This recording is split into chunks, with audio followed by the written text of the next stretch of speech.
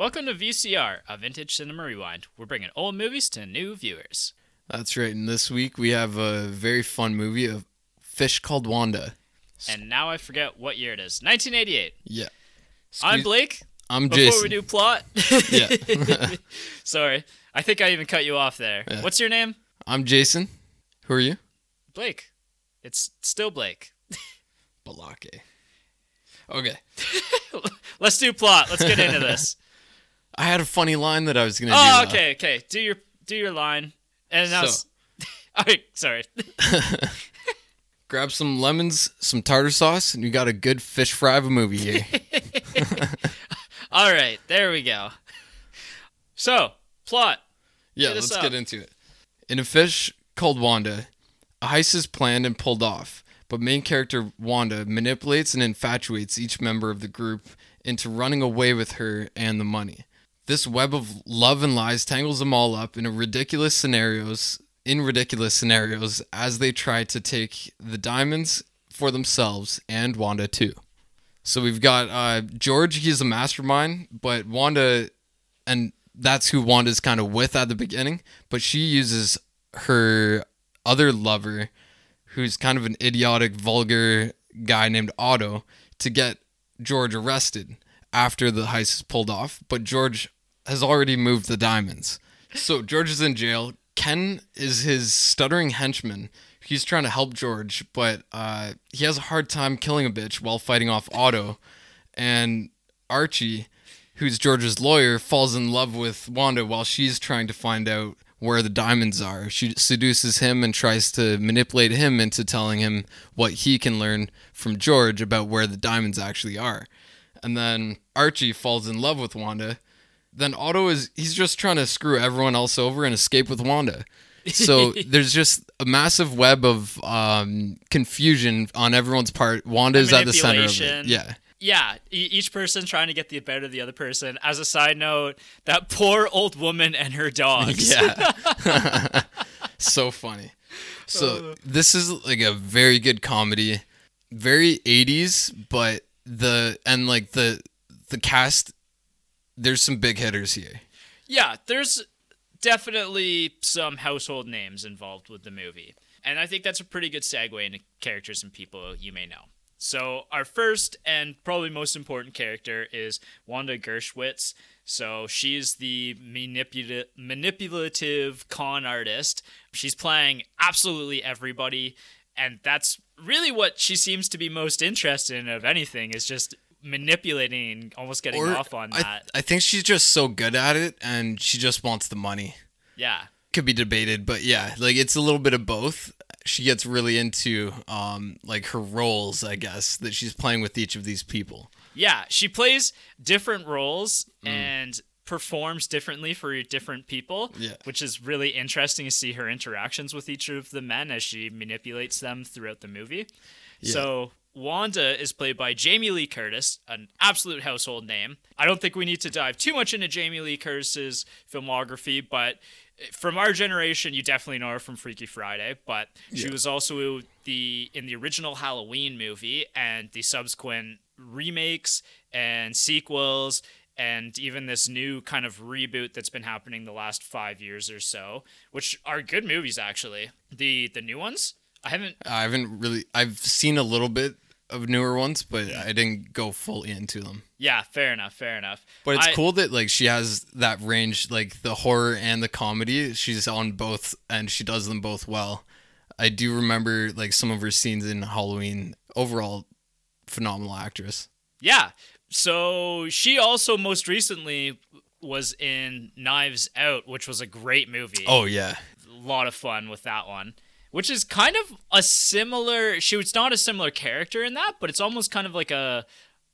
Similar vibe. Yeah, similar vibe. Like, they're in the same genre pool. Yeah. But, yeah, great movie. Yeah, because this is a heist that's... They pulled off the heist well, but then everything that happens after is what is almost similar to Knives Out, where they're just trying to figure out, like, piece it all together. Mm-hmm. Yeah. Similar vein. Mm-hmm. After that, we have Otto West, played by Kevin Kline. So Otto West is and John Cleese actually said this perfectly. He was written as a man not smart enough to realize how stupid he is. Yes. He looks into things that would make him sound intelligent without understanding what he's even saying. Yeah. Basically. He's like smooth talking while being an idiot. He's smart in his own way, but it's completely not smart. It's like a Joe Rogan kind of smart. He just knows a lot of things, but if you don't apply them properly, then it just comes out as gibberish. Yeah. That's basically him. And he is playing, in the scenario with all of the other members, he is pretending to be Wanda's brother so that they can run off together. But really, he's Wanda's lover. Yes. Or is he? He is, yeah. Well, he's Wanda. He is, but Wanda's like even playing him as well. Mm-hmm. So just because he's really good with guns, like he says he's ex-CIA, but he's not intelligent enough. Yeah, I don't think he's ex-CIA. I thought about that too for a little bit. Like I don't think that's his background, but I will say though that I think Wanda picked a good person to be her her fall guy, or to be the guy to get her out, but not smart enough to realize that he's also being played. Yeah, exactly. So next we have George Thomason, who's he's the brains behind the operation. He is Wanda's current formal partner in the film, and he's played by Tom Georgeson. Which is great. Yeah. The names that they chose for this movie, a lot of it had to do with they just pulled them out of nowhere. A lot of the names are inside jokes or references to exterior things going on. Yeah, either themselves or just like their favorite actors or whatever. Yeah. So George Thomason has a henchman named Ken Pyle. And Ken Pyle has a pretty rough stutter. He's a big animal lover, as we see in the early part of the film with his fish tank. And then he also is absolutely in love with Wanda as well, as he's named his favorite fish Wanda. Yeah. He's played by Michael Palin. So this is our first of our 2 Monty Python connections. He was also in The Death of Stalin, which was a really great movie. I don't know if you've watched it. I haven't. But I would highly recommend it, especially with the current climate. It's kind of an interesting comedy, and it's got a lot of big names in as well. Really well done. I couldn't recommend Death of Stalin enough. What age was that from? That's not like 2017, I think. Really? Yeah, it's got Jess and I watched it in the last year or so. It's Steve Buscemi, Jeffrey Tambor, Michael Palin. It's got a lot of big faces in it. It's great. It's really great. Awesome. Yeah. Anyway, our next main character... Oh, actually, let me go back, because I didn't actually talk about Kevin Kline at all. So, Kevin Kline is the actor playing Otto West. He's actually in a large number of films in the 80s and 90s and received a lot of critical acclaim and popularity during that time. But I looked through his entire filmography, and he might be one of the few actors that this was like the first time that I've actually watched him in something in a long time. Like I actually hadn't seen any of his other filmography before. Well, like Wild Wild West, I remember that. I haven't seen it. I watched it as a kid because no one else would watch that. It wasn't that good. Mm-hmm. But I don't know him from much else really. He's in a lot of popular movies though. He's well respected and. He was in The Big Chill, which is a movie that I've heard of but never seen. Silverado, Cry Freedom, Grand Canyon, Dave, French Kiss, The Ice Storm, A Midsummer Night's Dream. I've heard of that. Again, that might be a movie that we might get into. Well, that's Shakespeare, so that's maybe a play. Oh yeah. But I guess that's because he was in Broadway as well. He did have a big stint on Broadway. He did some animated work too. Hunchback of Notre Dame, Road El Dorado. Road El Dorado is supposed to be really good, and I want to check that out. Oh, man, I love that movie. I don't think I've ever seen it. If we're going to do a cartoon from that time, we're watching that. I could be really down for that, because I've heard really good things about it. I'm down. But anyway, yes, he's got a really big film career. He's also, as a side note, in the TV show Bob's Burgers. He plays Mr. Calvin Fishender, and he's in 35 episodes. So I don't think he's a main character, but he is prominent throughout the series, which is that's pretty funny. Yeah, a pretty popular TV show right now. Our last main character that I want to talk about is Archie Leach, who's the barrister who is basically the legal aid for George Thomason after he's arrested by the police. And he falls head over heels in love with Wanda, partially because he's in his own loveless marriage, which we see kind of as the film goes on, and his relationship with his wife and his daughter. And he's played by John Cleese, another big mainstay, I would say household name at this point, from Monty Python, Twin Peaks. I think the average person doesn't know John Cleese. I don't know. John Cleese is like, his voice, his face, like he's such a recognizable person. He is, but he's only like he's in specific areas, and if you haven't explored those areas, you might not know him to respect him as well as like what he deserves. He was in Rat Race. I don't remember him in Rat Race. He was the main guy. I'm pretty sure he was the one of the rich guys. Yeah, I'm pretty sure he was the rich guy in Rat Race. So yeah, I was focusing on all the other characters that I kind of knew and recognized, but I wouldn't have known that was John Cleese. Yeah, he's in so many movies and so many TV shows. Like the Monty Python series is one of the biggest sketch comedy TV series of all time. That like the Monty Python group just like they created this whole area of comedy before it got to America. Yeah, and was just hugely impactful. Like Conan talks about them all the time. And I wonder if he has an episode with John Cleese, because he has some with. Imagine he does. He has some with other Monty Python cast, but anyways. So that's the main cast. There is one actually kind of interesting appearance that is in the latter half of the film. Stephen Fry shows up for a brief moment in time, and this is actually a really early acting role for him in film. So kind of interesting. Who did he play? He was near the end. Where was he? Oh, he's talking to Otto, I think, in the airport. Oh. He steals his ticket. Yeah. Yeah, that's where Stephen Fry makes an appearance. Okay. Director. So this is Charles Crichton. This is actually his first and last directed film for a 20-year span. He was a prominent director in the 40s through 60s, and then he had a couple films that did really poorly, and so he took a long break from film directing before coming back to do this with John Cleese. Him and John Cleese had talked for a long time about making a movie together, and they finally got together and do that. Charles Crichton is known for directing a lot of British TV shows. I didn't know any of them myself. I did do some digging on them. They all kind of ranged in popularity and length. British shows don't have the same run length as normal US shows do. Like, if a US show is popular, it might have like 10 seasons or something crazy, whereas usually British shows, other than like the big soap operas, have like kind of like the limited runtime. They tell their story and then they get out kind of thing. Yeah. So I kind of tried to do some digging into his stuff, and I couldn't tell how prominent they were or how important they were to TV, but that's his kind of past. Like he has some, like his other known for movies are from like 45 to 51, and they're like thrillers, and it's hard to even say.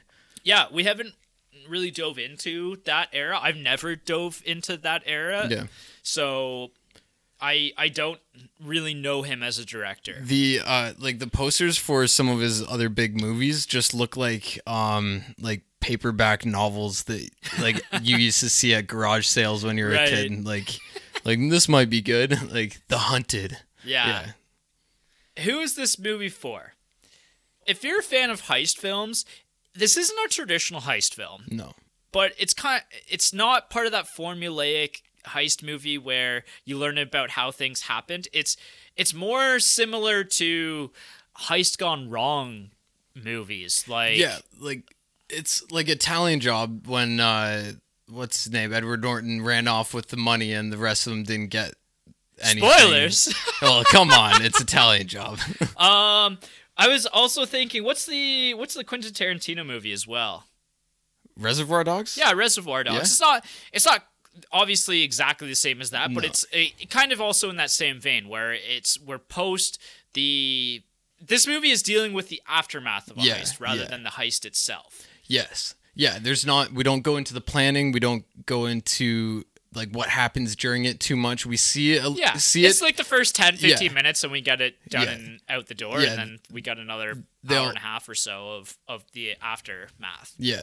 And it's basically like everyone is running around like chickens with their legs cut off. Yeah, exactly.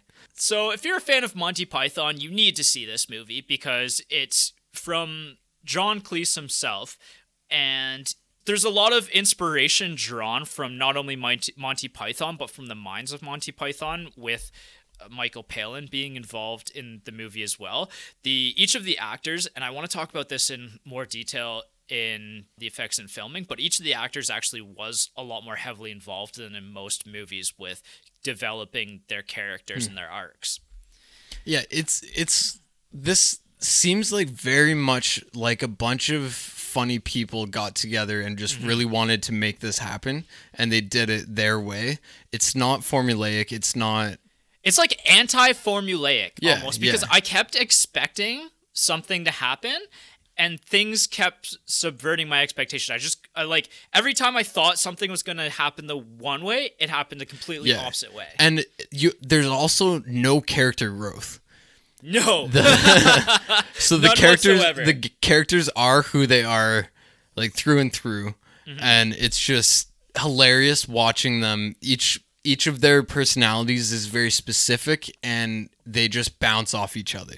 You know what I would say is if you liked the TV show The League, you would probably really enjoy something like this because it's also very ad-libbed. It's very inspired by the cast. You could tell that the actors were all like very tuned into their role. They were all having a ton of fun, and oftentimes that makes for a better film, or even TV series like The League. So I could draw a connection between those two. I love The League, so and yeah, if you're a fan of that ad-libbing, that creative freedom, I think this is kind of an interesting study there. Yeah, and like Kevin Kline just kills it in that respect. Oh yeah, Kevin Kline is like, he steals every scene he's in. Yeah, basically. And he's the one who, like, you remember his quotes, you remember his character lines and his like his mannerisms. His mannerisms, yeah. He was the guy at the beginning of the film where I was like, I don't know if I'm going to like this guy. I don't know if I like this portrayal either. But by the end of the film, I was like, wow, like I need to see more Kevin Kline films because I haven't seen any at this point. And he just crushed it in everything that he did in the film. And he won an Academy Award for this, did he not? He did. His one and only for supporting actor. Yeah, and that rarely happens in a comedy overall. Well, it rarely happens in a comedy, and I was reading as well that it rarely happens to people who have never been nominated before. To win without a previous nomination is a very rare instance. Yeah. So, yeah, like this movie, it's not really traditional. No. Like there's a lot of things that make it very unique. It took like a few months for it to hit the number one in the charts. Yeah, that's a really interesting aspect of it as well. From its release date to it hitting number one is the longest record holder. Yeah, 6 weeks in the U.S. before it moved up to number one. So that makes, again, this has to do with why we're talking about like who should watch this. It's unique in that this was a movie that it didn't come out with like a bang, but everybody was talking about it. Yeah. And the word of mouth just kept getting it higher and higher on the charts until it like peaked at number one after 6 weeks. That's how I imagine it, at least. Yeah, you know what? If you like indie movies or indie comedies, then you'd probably like this one as well. There's one in particular that I'm thinking of with Mark Duplass, Safety Not Guaranteed, which is a time travel movie, and it's an indie comedy.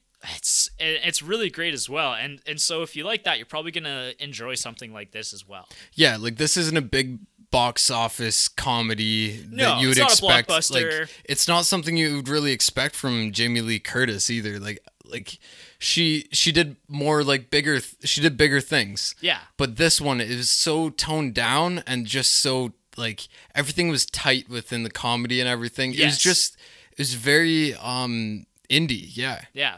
So it's like the OG indie movie. Yeah, just overall comedy. Yeah, I think those are my main points that I wanted to hit on. So, when to watch.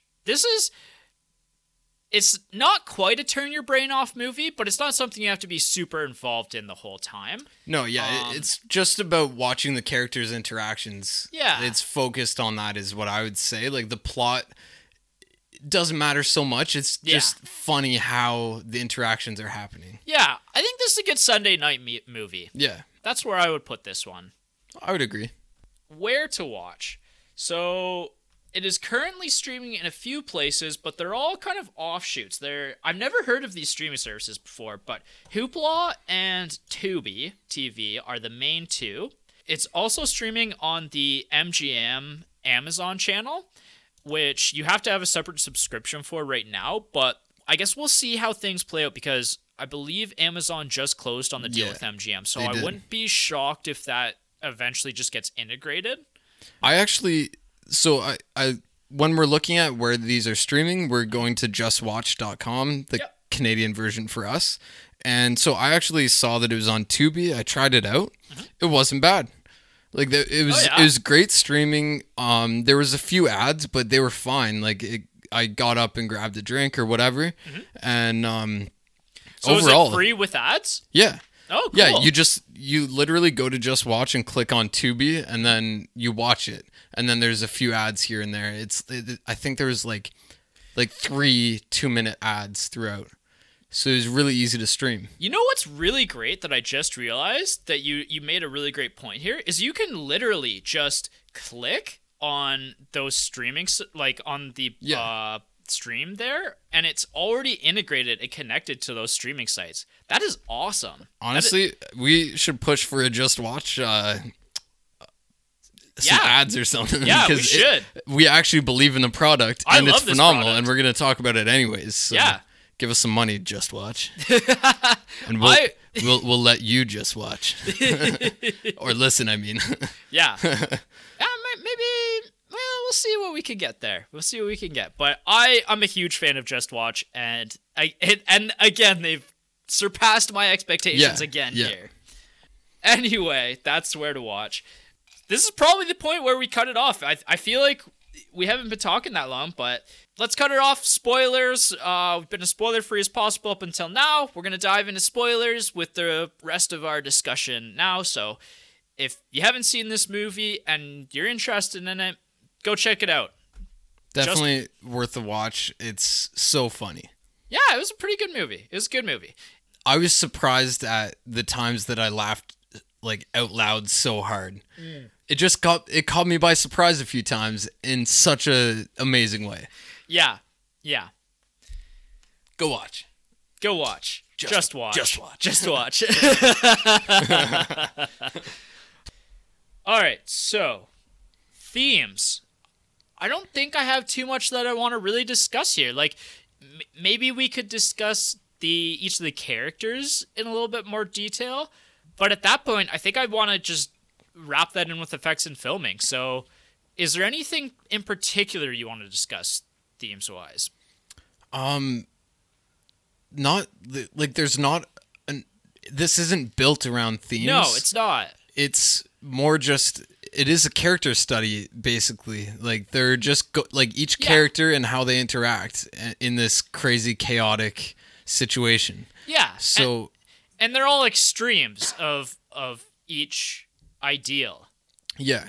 So let's get into effects and filming, because that's where I think there's some really interesting stuff to discuss here. So as I said previously, John Cleese and Charles Crichton gave a lot of freedom to the actors, and that was something that Jamie Lee Curtis really lamented about the project, was how much creative freedom as an actor she got and how she wasn't used to that before. But afterwards she was like, this is amazing and I need this always. So they basically were like, make each of the characters your own, like add a little bit of your own sauce into it, figure out like what your character's motivations are and what their ideals are. And they just kind of threw it out there to them. And so like you had said previously, Jamie Lee Curtis, the character of Wanda, her primary motivation originally in the script was indeed money. However, Jamie Lee Curtis actually twisted that a little bit. She didn't think that that's really what Wanda's primary motivation was. She thought that Wanda's primary motivation was just the rush of manipulation and manipulating people and conning people. Yeah. And she didn't care so much about the reward, just like being in the moment. And that's where we see her kind of interacting with the different characters with that, whereas she actually didn't necessarily have her end goal figured out. She didn't have like a direction. She liked going off the cuff and like sorting out like how to manipulate the next person into getting where she wanted to go. Yeah. Okay, so she was all about the journey. Exactly. Michael Palin. So he actually took a lot of inspiration through the stuttering from his dad. His dad had a really bad stutter. So a lot of that was him growing up and his experiences with his father. And there's actually been quite a bit of studying of his character and his portrayal. And he portrayed that character in such a way that it was very, I guess, authentic to what having a stutter is like when he's talking to animals, he has no stutter, and that's actually something that it's being observed. When he's talking to people who he's very close to, like Wanda, his stutter goes down, and then when he's talking to like somebody like Ken, who's very stressful and very like abrupt and in his face and making fun of him, making him uncomfortable. That's when the stutter really piles on. Or just high stress situations. Exactly. So that character took a lot of inspiration from real life. John Cleese has an interesting kind of tale. I don't know if you want to. I didn't get into that far into what his portrayal was like or anything, what it was based on. Well, I don't have much about how his portrayal was, but the name Archie Leach. Yes. So the name Archie Leach actually comes from a pretty recent character on our podcast or actor on our podcast, Cary Grant. Yeah. So it was Archie Leach is Cary Grant's real name. We didn't even see that in anything previous, and we've looked at Cary Grant. And so that was really cool to find out. Yeah. So Cary Grant was John Cleese's hero.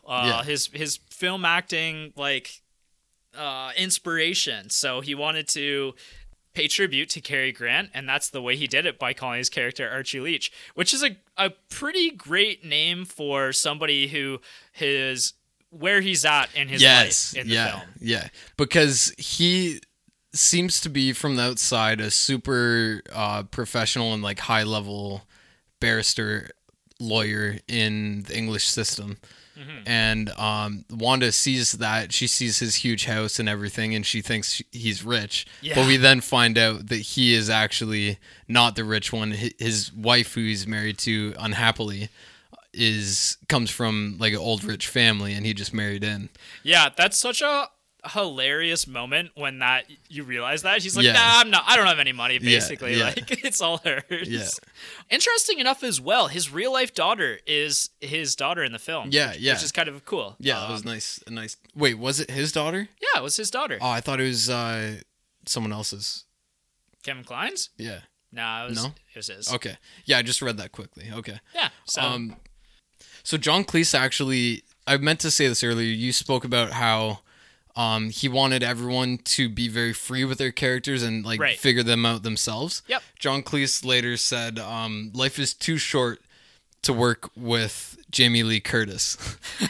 Because this was he was used to that improv style comedy and writing and everything from Monty Python and everything, sketch comedy. So he had that whole thing figured out. Yeah, the ability to ad-lib and just toss in and to become the character and then throw them into situations and know how they would act. Right. So I think Jamie Lee Curtis must have struggled with that. She eventually said that she loved it. Yeah. But at first it seemed like they might have had a little of a struggle there. Well, and that's something actually that Kevin Kline struggled with as well originally, was learning how to ad lib and getting to his character. But that was something that he definitely embraced, and as the film goes on, you could definitely see him like becoming just more relaxed and more like diving deeper into this stupid, like smart, stupid character. And one of the quotes that I wrote down that I loved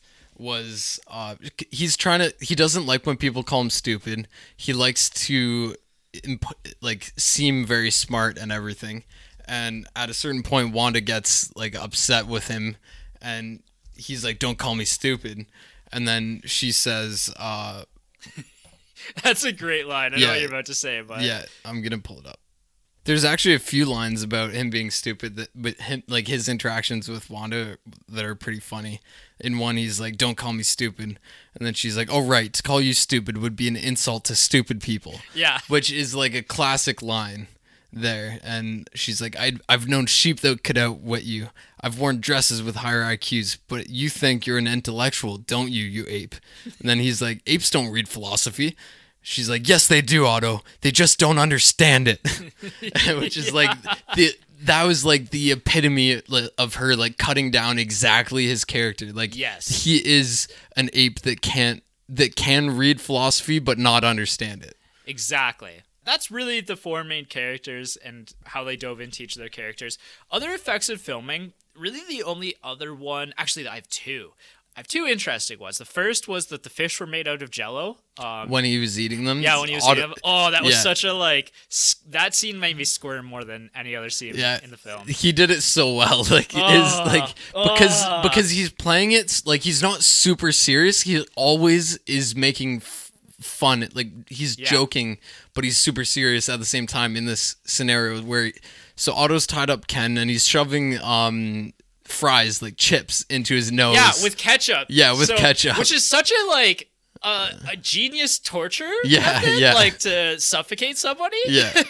Yeah, and he's trying to get information out of Ken about the whereabouts of the actual diamonds, and he's like making fun of his stutter and everything throughout this whole thing. Then he starts eating his fish from the fish tank, and these fish are a character of themselves in the movie. Basically, they're like a central character, especially between Otto and Ken, and the plot points of the movie, where the key to the safety deposit box is hidden in the treasure chest in the fish tank. Except it's not because the whole film. Yeah, because it's hidden there for a little bit, and then Jamie Lee Curtis, Wanda, finds it and keeps takes it like immediately, and but doesn't tell anyone about it. Yeah.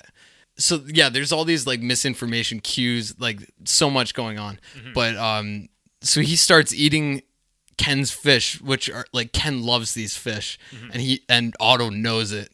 So he just starts eating them, and the actor Kevin Kline was down to eat real fish, but they're like, no, we can't do that. Yeah. So they made like some Jell-O ones. He just like scooped them out and slurped them up, and he like holds them in his mouth so that they're still sticking out. Yeah.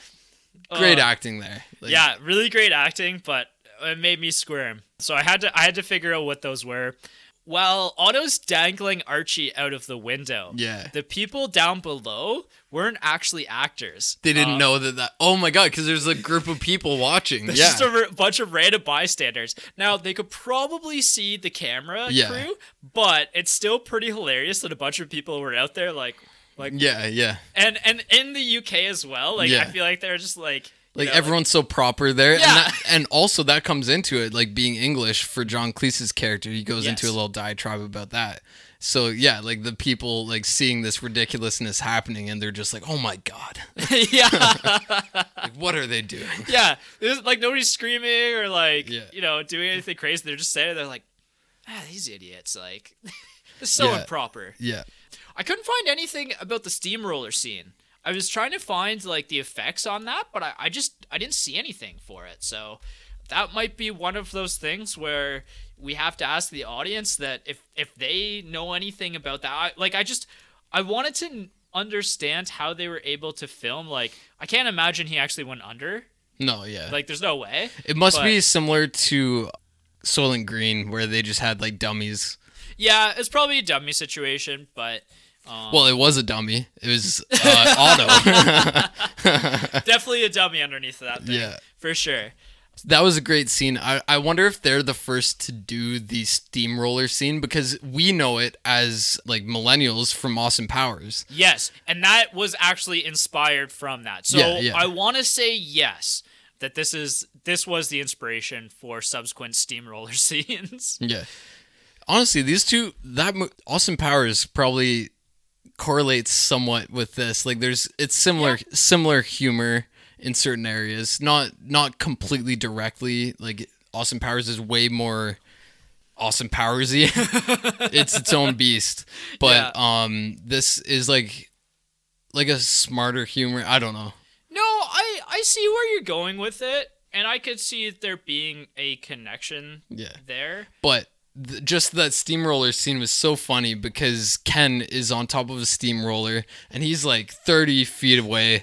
Yeah, and he's like slowly inching his way there while Otto's delivering his lines about like how much he hates like Archie and Archie's like kind of stalling for time, even though like Archie's stalling for time, but even he doesn't recognize like what's happening with the steamroller until it's like right there basically. And by right there I mean still like a minute or two away. And it's going so slow. It's so slow. And then of course Otto starts like, oh, are you gonna kill me, Ken? Yeah. And like, and even like that, like we're still like a minute or two away from like him getting steamrolled, and he's like, revenge. Revenge! And then because Kevin Kline or Otto is so dumb, he steps into wet cement. That's like his feet get stuck, and he's like, oh shit. like he was making fun of him for trying this dumb way to kill him, and then he's like, oh my god, it's actually gonna work. Then he starts like negotiating with him. He's like, how about 60-40? Like, we'll escape together. Yeah. For me, that's the highlight, is the final scene there with the steamroller. That's my favorite part of the movie. The thing that made me laugh the absolute most goes back to the stutter, and it's the do you know what I mean? What he's trying to say, like the Cathcart Hotel, Cathcart Towers Hotel. Right. So, John Cleese comes into Wanda's it's Ken's apartment, where he was just tied up and watched Otto like eat his fish, and then Otto runs out. John Cleese runs in, and he's like, "Where are the diamonds?" And Ken cannot get it out because he just experienced like basically like torture. Psychological and physical torture. He almost died because he plugged his nose with fries and then a pear in his mouth. Yeah, chips, sorry. So he's super stressed. Yeah. And he cannot say the hotel that the diamonds are in. Yeah. And John Cleese is like trying so hard to like calm down and calm him down. And like he's like, what, also like what being in a rush. Yeah. He's like, try singing it, like, and then he tries to sing it while stuttering, and like he cannot get it out. And then they finally go over and like get a pen, write it down. Yeah. And he writes it down, and John Cleese is like, "Oh, the Cathcart Towers Hotel." And then Ken is finally like, "Yeah, the Cathcart." The Cathcart Towers Hotel, and he says it perfectly. And then I think he breaks the fourth wall and looks at the camera, and he's like, "Oh!" Like that scene made me laugh so hard. I replayed it back for Annabelle, and because she's like, "Why were you laughing so hard?" And I replayed it, and like she laughed pretty hard too. It was just a perfect scene. Yeah, that's a great scene as well. There's a few other good scenes that I want to talk about in my review as well. Score. I also don't have much to add in score for the film. It fits the film pretty well. I listened to it this morning before we record again. It was composed by John Du Prez.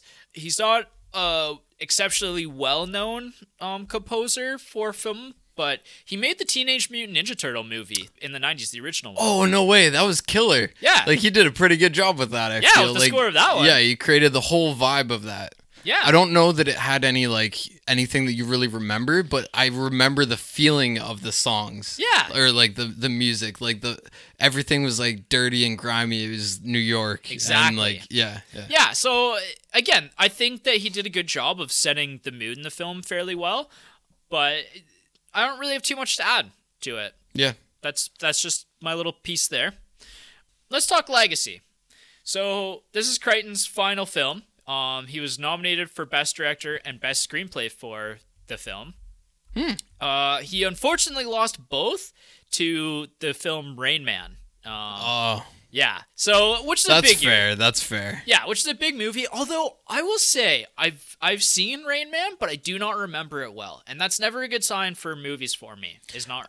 I remember like a decent amount of it. I watched it when I was fairly young. I was probably like 12, 13. So I think rewatching that might be like a good little thing. But like we can watch it at some point. It's a big movie from that time. Yeah, it's huge. Very important movie, and a movie that's again referenced in a number of other films going forward. Referenced. So I can understand where he didn't win that. It would have been cool to see, though, a win for a comedy. Best Director for a comedy. Yeah. And Best Screenplay. So Kevin Kline wins Best Supporting Actor. Hugely deserved, in my opinion. And the other kind of interesting bit here is that there's a Danish man who infamously laughed himself to death during the French fry scene. Yeah. This is like a classic thing in movie pop culture or like cult culture of like someone actually dying watching this like from laughter. Mm-hmm. So that's like it's like in like a top list of whatever, but yeah. Though the full story is essentially that he had something in his personal life that happened kind of similar to the French fries in the nose thing. Okay. And so while that scene was happening, he was thinking about like had his own personal experience, and he laughed so hard that he went into cardiac arrest and died. Shit. So pretty wild. Yeah.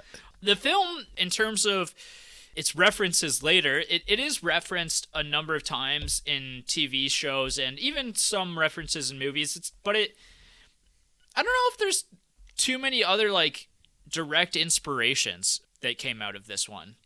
Like it didn't spawn like a whole movie or anything like that, but I think it is just mostly it's very similar to Soylent Green, where it's just referenced as like in shows and pop culture a little bit. Yeah. Like if there's a fish involved, one might be called Wanda and it's funny, or like there's a like a character's name is Fonda in this one movie show that I'm looking at, so they call it a fish named Fonda, and like they run something similar. Yeah, I think the biggest point coming out of the film is the climax there with the steamroller finale, because that does get used or referenced occasionally, like you said, with Austin Powers, but it's also referenced in the original Deadpool movie where he's killing somebody with the ice machine. Zamboni. Yeah, which is funny because he's Canadian too. Yeah. But here's just a really funny small one in the video game Portal 2, which is a big video game. Very, very famous. There's a character that acts like Otto, and if you call him stupid, he goes berserk. Right. Yeah, and that is definitely something that I've seen in other TV and film before, is when people get really, really upset about being called stupid or crazy or something like that. Yeah. And then just a small line from Archie is, I used to box for Oxford. And that was referenced in The Lone Ranger in 2013. Oh, no way. Things like that. Yeah. So there's definitely lines.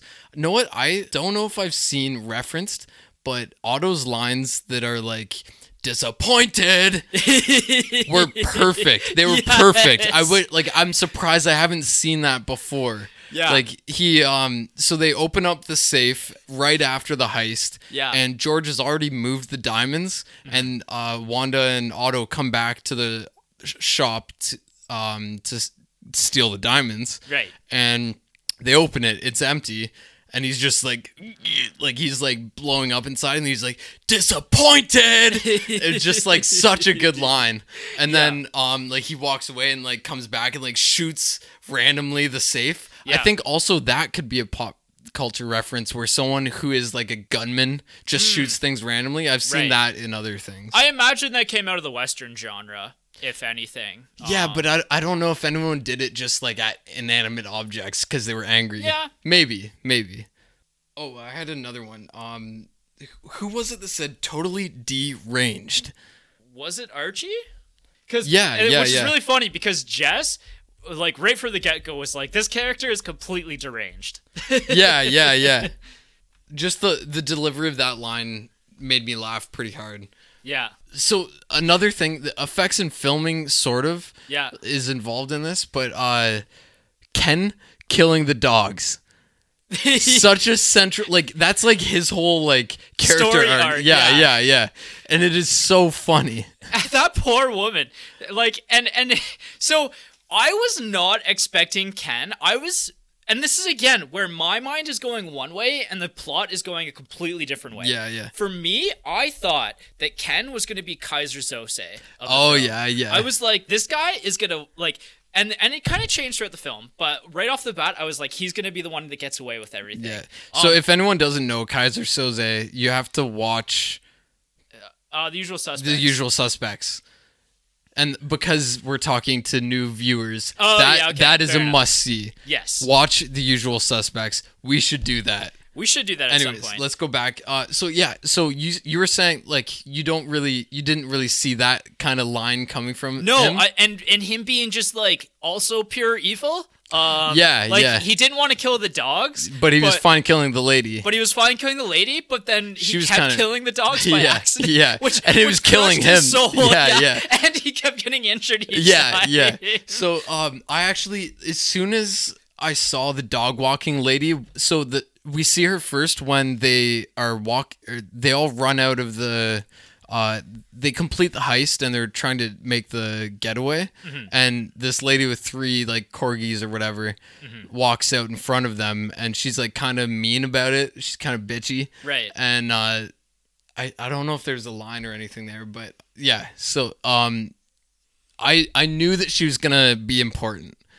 I wrote that down. Yes. That's my like 4th note in watching this movie. I was like, dog walking lady ? Yeah, because she saw them. She had the visual. Yeah. So then she gets involved, and George makes Ken dispose of her. Right. And then Otto and Ken have a $1 bet or $10 bet. Otto pound. A pound. It was a pound. Yeah. Which is hilarious. Like, just their interaction. Ken and Otto's interactions were some of the funniest. Yeah, I agree. And he's like, you owe me a pound. You owe me a pound. Yeah. When he finally, so he was trying. So first, what happened with the dogs? First, he tried to attack her with a Doberman. The attack dog. Yeah. He sent out an attack dog, and the dog just ran off with one of the 3 dogs that the lady owned. And then she has the funeral. Yeah. Oh, wait, no, to the funeral. Yeah, she has the funeral because you're like, oh, did she die from a heart attack? But then it was just like straight up her dog. They were having a funeral for and the dog. she survived because she took a pill. Yeah. The second time. Oh, what was the second time? I remember the third time and the first time. No, the second time was the thing falling. Yeah, she had some work going on outside of her building, and he has like a sniper rifle, and we think he's just going to shoot her this time so he doesn't kill one of the dogs. Yeah. But he tries to shoot a hanging thing above her, and it squishes one of her dogs. And he's just so heartbroken. But that is like a classic, like dumb guy trying to kill someone but then accidentally like missing. It's almost like a Wile E. Coyote scenario. Yeah. Which they played it off very well. What section are we in right now? We're kind of between segments a little bit. We're coming up on our personal reviews. What I want to talk about actually before we do personal reviews is areas where the film subverted expectations. Because I have a few and I kind of want to discuss them. And I don't know, this is almost maybe a critique but not a critique. Is Archie not realizing that he's being conned by Wanda at any point in time. I don't think he cares at this point. He didn't care by the end. I don't think No. he cared by the end, but I kept thinking, like, he's gonna realize, right? Yeah, that, like, yeah. she's obviously playing him to get to the jewels. Because, like, she kind of kept making it obvious, too, and she was pushing him for it, and he knew that she was connected to him. Like, I kept thinking in my head, like, he's gonna realize that she's... No, he's just completely blocking that out because he's not happy right now in his life. Yeah. So, honestly, this brings up a very good point. Mm-hmm. This is the theme of the show, of the movie. It is, like, what men want from women or something like that. Like, okay. So that's basically, like, she knows how to play men, but men want different things they want the same thing for different reasons. They want women to, like, do different things. Like, that's kind of what's driving all of the characters and Wanda. Basically, this is all about men and women and what they want. Right. So when we're looking at Archie, he lives a boring English life. Everything is perfect. And like, he not perfect, but I mean, like, he has a very good situation that his life is in right now. Yeah. He's coasting off of being a good lawyer, and his wife is rich. Yeah. Why would he fuck that up? He would because he wants excitement.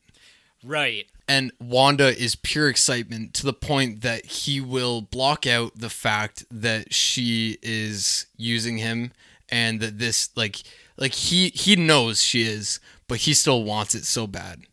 That's a really great perspective that I didn't consider. I didn't until that connected at all, really. Yeah. It was you saying, like, what he wanted, kind of. Yeah, and you know what? I could very much see that as well, especially by the end when he just doesn't care, and he's like, pretty obviously doesn't care. Yeah, like his marriage is over, and he's just like, screw it. Like, I don't have anything left here. And I think, like, a good, like, little metaphoric scene was him throwing away the little wig that they wear into the trash. He's like, I'm done with this. Yeah. Yeah.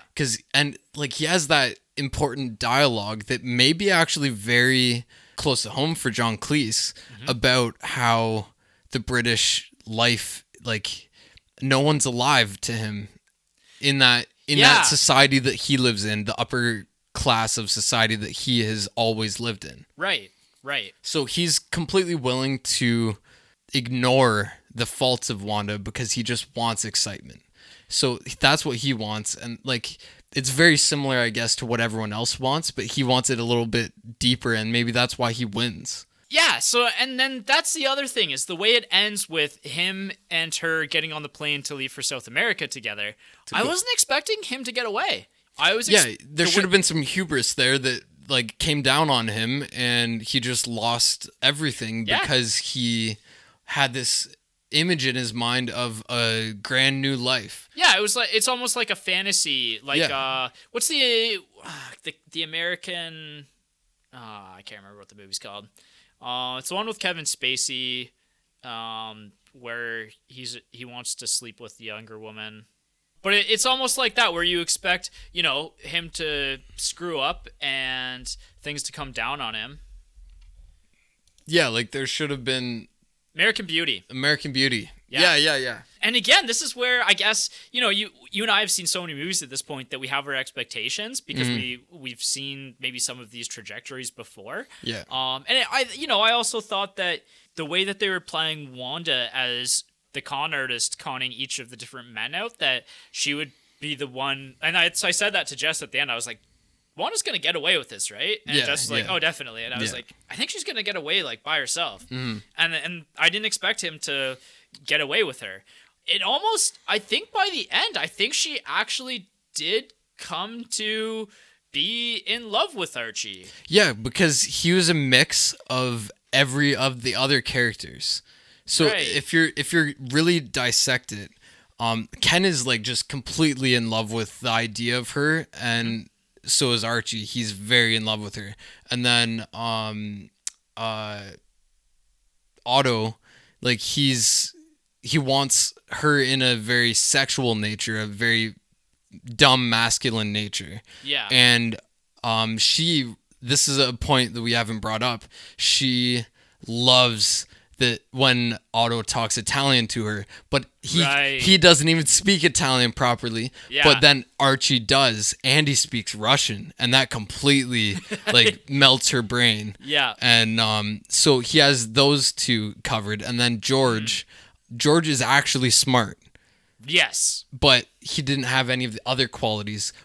So when we look at Archie again, Archie is actually smart. Right. So she wins the best, and like maybe that's her motivation by the end or something like that. That's really interesting. I like that take as well, because for me it actually didn't fit with the movie, but now that you've kind of warmed me up to the way that ends, because for me it felt like he should have been maybe punished for his hubris and punished for like his infidelity even, like because obviously they're in a loveless marriage, but there's give and take there, like isn't all her, isn't all him kind of thing. And it just with Wanda's story arc as well.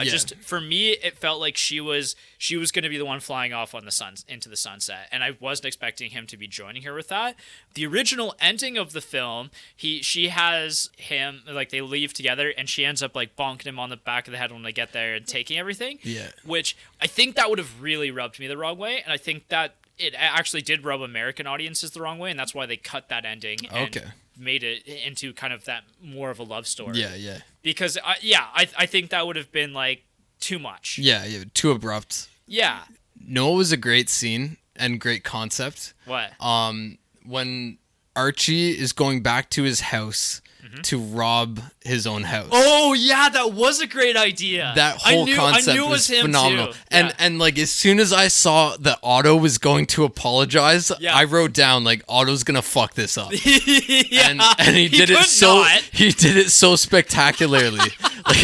like just so funny. I love that as well when he's like, I'm so he's like trying to practice it. Yeah. Oh yeah. When he like sits down in the Buddhist position. Yeah. Because Wanda makes fun of him for thinking that Buddhism means every man is for himself. Right. It goes back into all of like his character things where he thinks he understands a concept, but he just completely misses the point. Yeah. So and then he beats up Archie as Archie is trying to rob his own house. Yeah, to get the locket back, which had the key in it. Yeah, just like how he beats him up, and he's like, "Don't call me Otto, you call me Mr. Wait, why'd you call me Otto?" And then like he's already knocked him out, and then like pulls his the thing over his head back, and he's like, "Oh no!" And then he's actually able to say, "I'm sorry." Yeah. That was phenomenal. And then after when what part is it that he's chasing after? Otto is chasing after Archie in the back of their house, and then like he like finally gets him and he's trying to say sorry. It's after he beats him up, because he's like telling Archie like, "I'm sorry, how was I supposed to know you're robbing your own house?" like I'm not stupid, but like that was very stupid. And then his wife, Archie's wife, is in the window and hears it. Of course that would happen to Otto. Yeah. Okay, let's get into our personal reviews, and then we'll talk some other great scenes as well. All right. So Jess and I both really enjoyed it. I think, for me, it's not one of the greats for comedies. Like, I couldn't put it in my top 10, I don't think. Yeah, we've given it a lot of praise while dissecting it. Yeah. But it's not, like, a must-see. No. It's one of those ones where, like, if you have a whole list of movies that you should watch, but you don't really feel like watching them at the moment, you could throw this on as just a fun movie. Yeah, it's not asking a lot from you to watch this. It's not overly long or anything like that. It's not influencing too many things. It has its own influences and stuff, but it's not intimidating by any means. No, yeah. So easy to watch. Yeah. But not in the top 10. No, and not even close for me. Like maybe close to the top 100 comedies if you break it into I would put it in my top 100 comedies, but I don't know if that's saying a ton. Yeah. Yeah, exactly. It's at the lower end of the top 100 comedies. Maybe. Where is it on the IMDb for top 50 comedies? Where is it for top comedies? I could find that. Give me 1 second. It's not in the top 200. Really? No. It might make the top 250 of comedies. I just about have the same ranking. This isn't a must see. Yeah, but it was good, but it wasn't. Yeah, I agree with you. This has been on the peripheral of lists of movies that I've thought of watching or I've seen other people say are a good watch. Yep. When I saw the name of the title, I was like I know this movie. I've seen it before. Mm-hmm. It's there in movie culture. Yeah. It has its place, but it's not a super important place. Yeah, I agree with you. The nice thing is with this one is that it doesn't feel dated. It doesn't feel dated in the 80s necessarily. Yeah. Whereas comedies are often almost stuck in the time that they were made.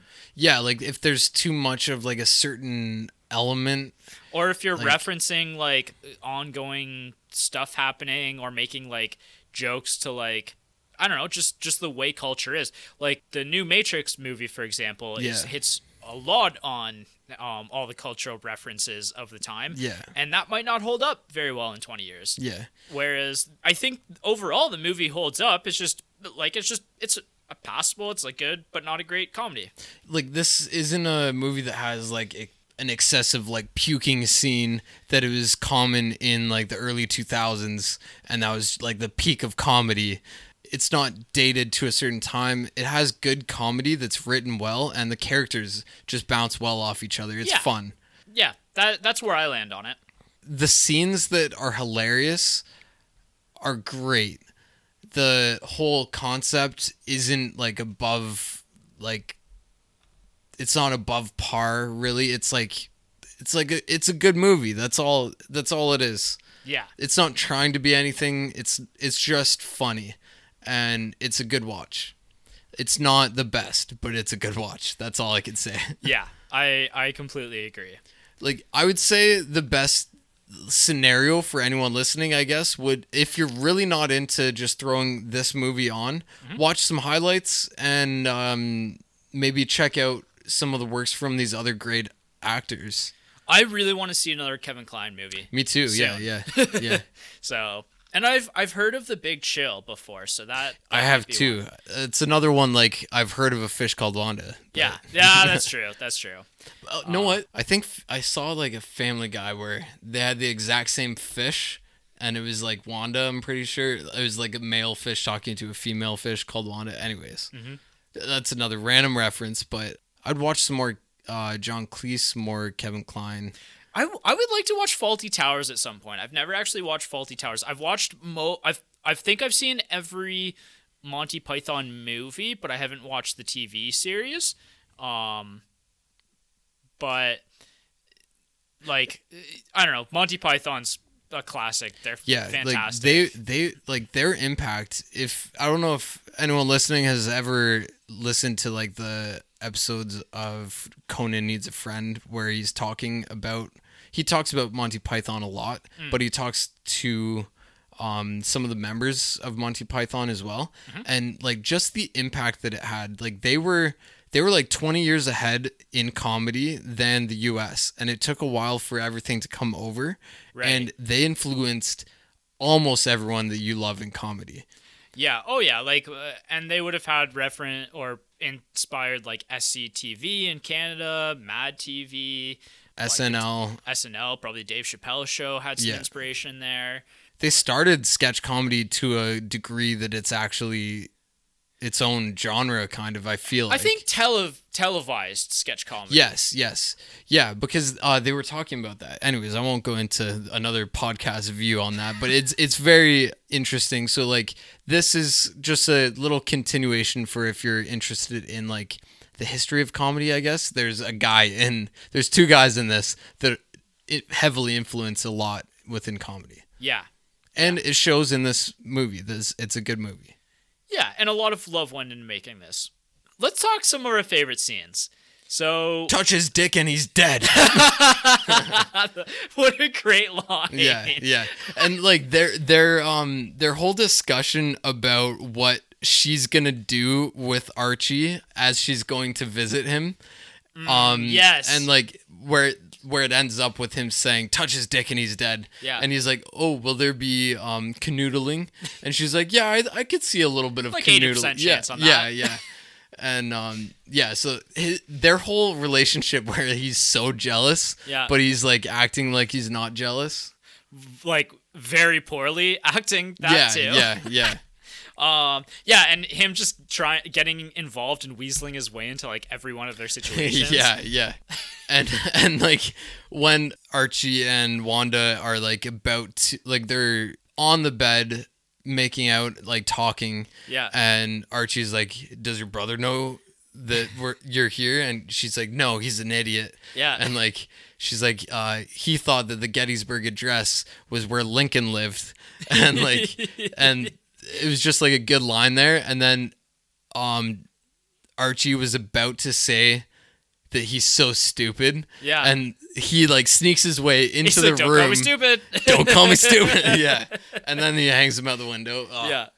The scene where Archie and her are in the flat and Archie gets completely naked and then the family walks in. That was probably one of the big laugh out loud moments for me. Yeah. Because I wasn't expecting that. Yeah, I was not expecting that either. Like, it didn't cross my mind. And the kids are just like staring like downwards at him. Yeah, and then he puts the picture of the wife. Yeah. And she's like looking at it and like it's looking back at her. And I thought that they really were in the wrong flat, but yeah, just a small thing, but yeah. Yeah. And then it turns out he knew them, like just a small little thing, and like it just made the so awkwardness. Much more Yeah. Oh, you sold us the house like a couple years ago. Yeah. Oh, know what I do like about this? The comedy isn't like there's not that much cringe. I don't love cringe humor. No. When it's done appropriately, it's okay if it's in small amounts. I love I appreciate it. Yeah, you're not a Nathan For You kind of guy. No, or like even like some scenes of The Office are too much. Yeah. They used it well here. I can agree. The scene where they're in Archie's house and he's bringing the champagne and then his wife shows back up. Oh yeah. Like the quick thinking on their feet that was like so dumb and ridiculous. That was good. The fact that they didn't get caught at that point and it's just like increasingly like ridiculous scenarios or situations. And Otto just shows how like dumb he is, but how quick thinking he is at the same time. He's like, oh, I'm KGB. Yeah. And like Archie's wife, her dad was in the CIA or whatever, and like she says his name back to him, the name he just made up. He's like, I'm like, what was that name? I tried to write it down. Harvey Manjanjensen. Yeah, he used 3 different endings to like that name, like Jen Den Sin or something like that, and then she just repeats it back perfectly, like she understands this whole like CIA thing. Yeah, and he's just playing this part, and he was quick thinking but too dumb to pull it off. Yeah, and then Wanda's trying to get away, and Archie's just panicking and trying to get the locket. Yeah. Yeah, exactly. Gives the locket to his wife accidentally. And she just loves it. Yeah, you're like, oh, are they going to rekindle? Hard no. No, yeah. The love scene between the two different couples. And we're flashing back between Archie and going to bed there and Wanda and Otto. Yeah. And it's just like this like music playing and like Archie and Wanda or Archie and Wendy are going to bed in separate beds, and then like Otto and Wanda are having this crazy like sex basically. Yeah. Oh, another thing that we didn't bring up is like another weird thing about Otto is him smelling his own armpit.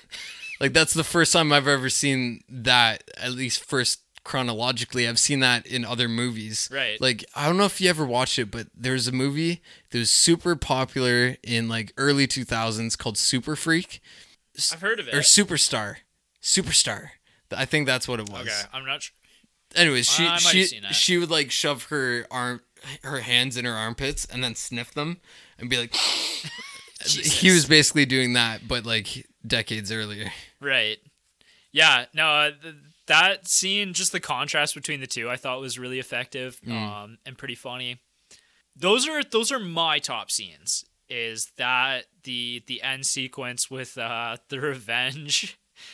Anything that Kevin Kline is doing, anything in this movie is great. Oh, just like small lines, like when Wanda is introducing Otto to Ken as her brother.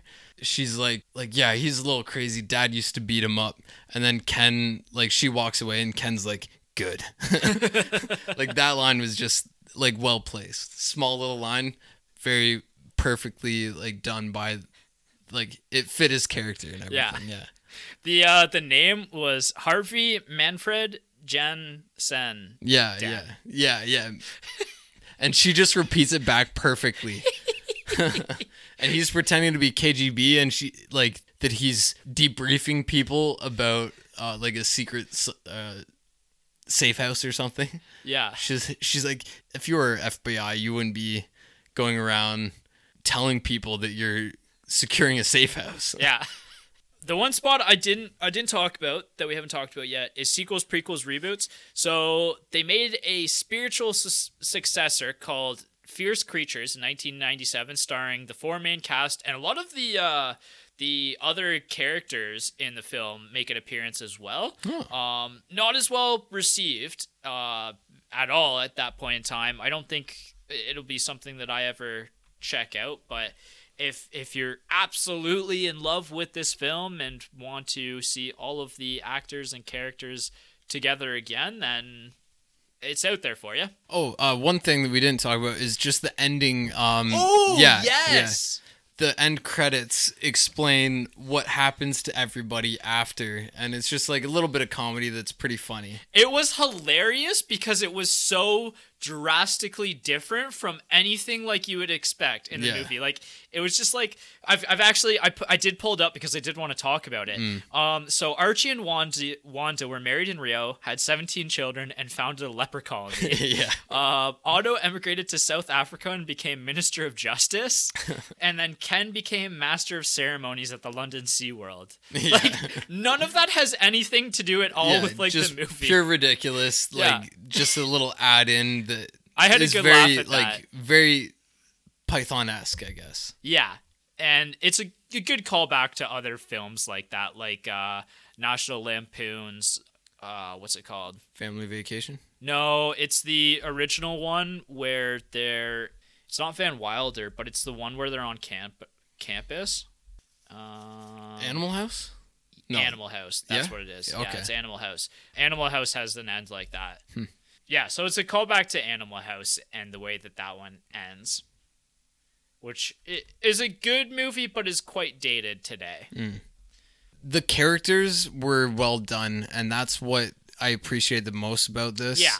Is just that, like, they had that little bit of free reign, and the like the writing, and like John Cleese and Charles Crichton? No, well, yeah, I don't know how much of the comedy part he wrote. Know what I mean? Right. It was probably pretty influenced by Michael Palin. So like those two, like the classic Monty Python, like they probably created most of the comedy. So yeah, just the writing and the character work was great. Yeah. Like if I was a aspiring director or something like that, or writer, I would have a look at this film just to see like how they created Otto, and also to look at like how to use real life experiences in Ken's character. Yeah, that's like, a good point for sure. And authenticity and stuff in that regard. Yeah, and this is a pretty stark contrast to some of the other movies that we've done on the podcast, and especially the movies that we've done of recent, because Hitchcock would not have allowed the actors to have any sort of input on their characters or freedom. And it's the same with Stanley Kubrick, who wanted his actors to just do what he told them to. And do it perfectly, exactly. Yeah. And so this is kind of an anti-thesis to those arguments as directors. Yeah. And it works in this case. Yeah. Anyway, so coming up in April, we've got action, adventure, and animation are our next two. You and I haven't talked about action, adventure, and what we want to do. Oh, I would love to do Rambo, but that's like too big. Everyone's seen. Not many people have seen Rambo. I hate Rambo. It is so good. I'm gonna be honest. I do not enjoy the Rambo series. How about Rocky? I enjoy Rocky. I like Rambo better than Rocky. I don't know. I could not get into Rambo at all because in my opinion it glorifies what it's trying to be a commentary about. But this is a discussion for if you ever convince me to watch. Yeah, true. And we should at some point because I think that I've got a differing opinion enough on it that I could discuss it. There's so many other movies that I'd rather watch though for this. Yeah. And action adventure is our next one. We'll have to think about which ones. So I've got a couple good ones on our list. We could mix that with another category like the martial arts, like Asian inspired. I could be interested, like maybe a Van Damme movie. Yeah, what's his name? Yeah, Jean-Claude Van Damme. Yeah, Bloodsport. Oh, I've never seen a Van Damme movie. I think it was Red Belt or a Chuck Norris movie.